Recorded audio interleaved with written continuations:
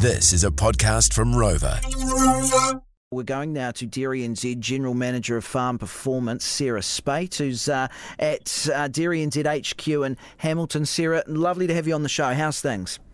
Oh, good, thank you, Tom. I'm very well. How are you going? Yeah, I'm really good, thank you. Now, give us the latest, the state of play, as it were, from a Dairy NZ perspective in terms of dairy farms being operational or otherwise around those parts affected by Cyclone Gabriel. Yes, the things are pretty grim out there in some regions. We've got some serious issues in Northland, obviously, Coromandel, East Coast and Hawke's Bay in particular. I've been in really close contact with our teams who are still gathering intel at this stage. There's many of the areas we can't get into because the roading infrastructure, of course, is not holding up too well.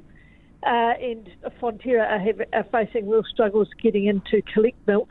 And in fact, with the power outages, many farms haven't been able to milk for the last couple of days because there's no power on their farms. So, yeah, some big issues. Oh, that's right. I mean, those are two massive ones right there. And when you look into those, I've just come off a call where someone was talking about the fact that number of houses, all the access, all the roads, bridges, etc., has basically meant that, individual farms are being completely isolated from each other, let alone whole communities. We're talking about, at a micro level here. So that's one thing. So even, if you could, if there was a generator available, for example, to go in or a tanker to collect milk or something like that, it's just it's just not feasible. Yeah, that's exactly right. And the roading situation is going to affect the whole region. If you look at, say, Northland, for example, they cannot realistically get trucks north of Auckland at the moment.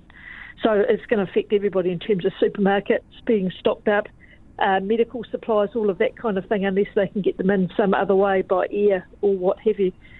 And on farm, as you say, the big issue's been power, and will continue to be for some time if we talk to the power companies, and also cell phone coverage. So a lot of areas we just have not been able to get contact with. So we've got quite a few farms up in the northern Hawke's Bay, and we have no contact with them because they have no cell phone coverage, no power, and no roading access. So yes, it's a little bit complicated out there. So what are dairy farmers actually doing? What are the options? I mean, we spoke yesterday on the program about the fact that some people have been, walking herds to neighbours' sheds and stuff like that if they've got power and these sorts of things. What are the practical things that people can actually do in these situations? Yeah, I think communities are really good at lumping together, and we know of many instances where people are sharing generators or are walking cows to farms and being milked through sheds where there is power, which is great.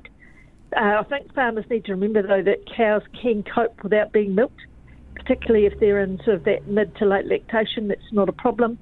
If cows are freshly calved, put calves back on them if that's going to be, a strategy they could use.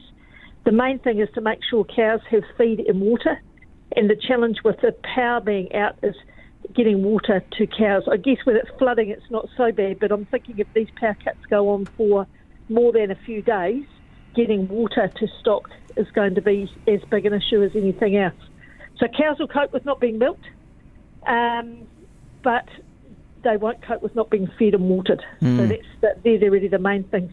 And the animal health things we're worrying about, of course, are things like lameness from being standing in wet conditions.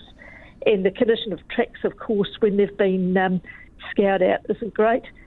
And we're worried about mastitis for cows that are early in lactation, so for autumn calving cows. And I guess, for me, the biggest thing we need to focus on here is that to make sure that people are okay. We know that this is really stressful, will be very anxiety-inducing for a lot of people. There are a number of people you can call, even if you can't get online. Totally understand. Most stuff's accessible by cell phone these days, and we've always got our 0800 number. There's the Rural Support Trust. There are a number of people who can help if you need someone to talk to. Please don't hesitate to reach out to our team on our 0800 number or via the website if you need to, and there's truckloads of resources on there. But more than happy for one of our team to talk to you if you're wondering about what to do next. Sarah Spate, Dairy NZ Farm Performance Manager. Really do appreciate your time. Keep up the good work. Hey, thanks so much, Dom.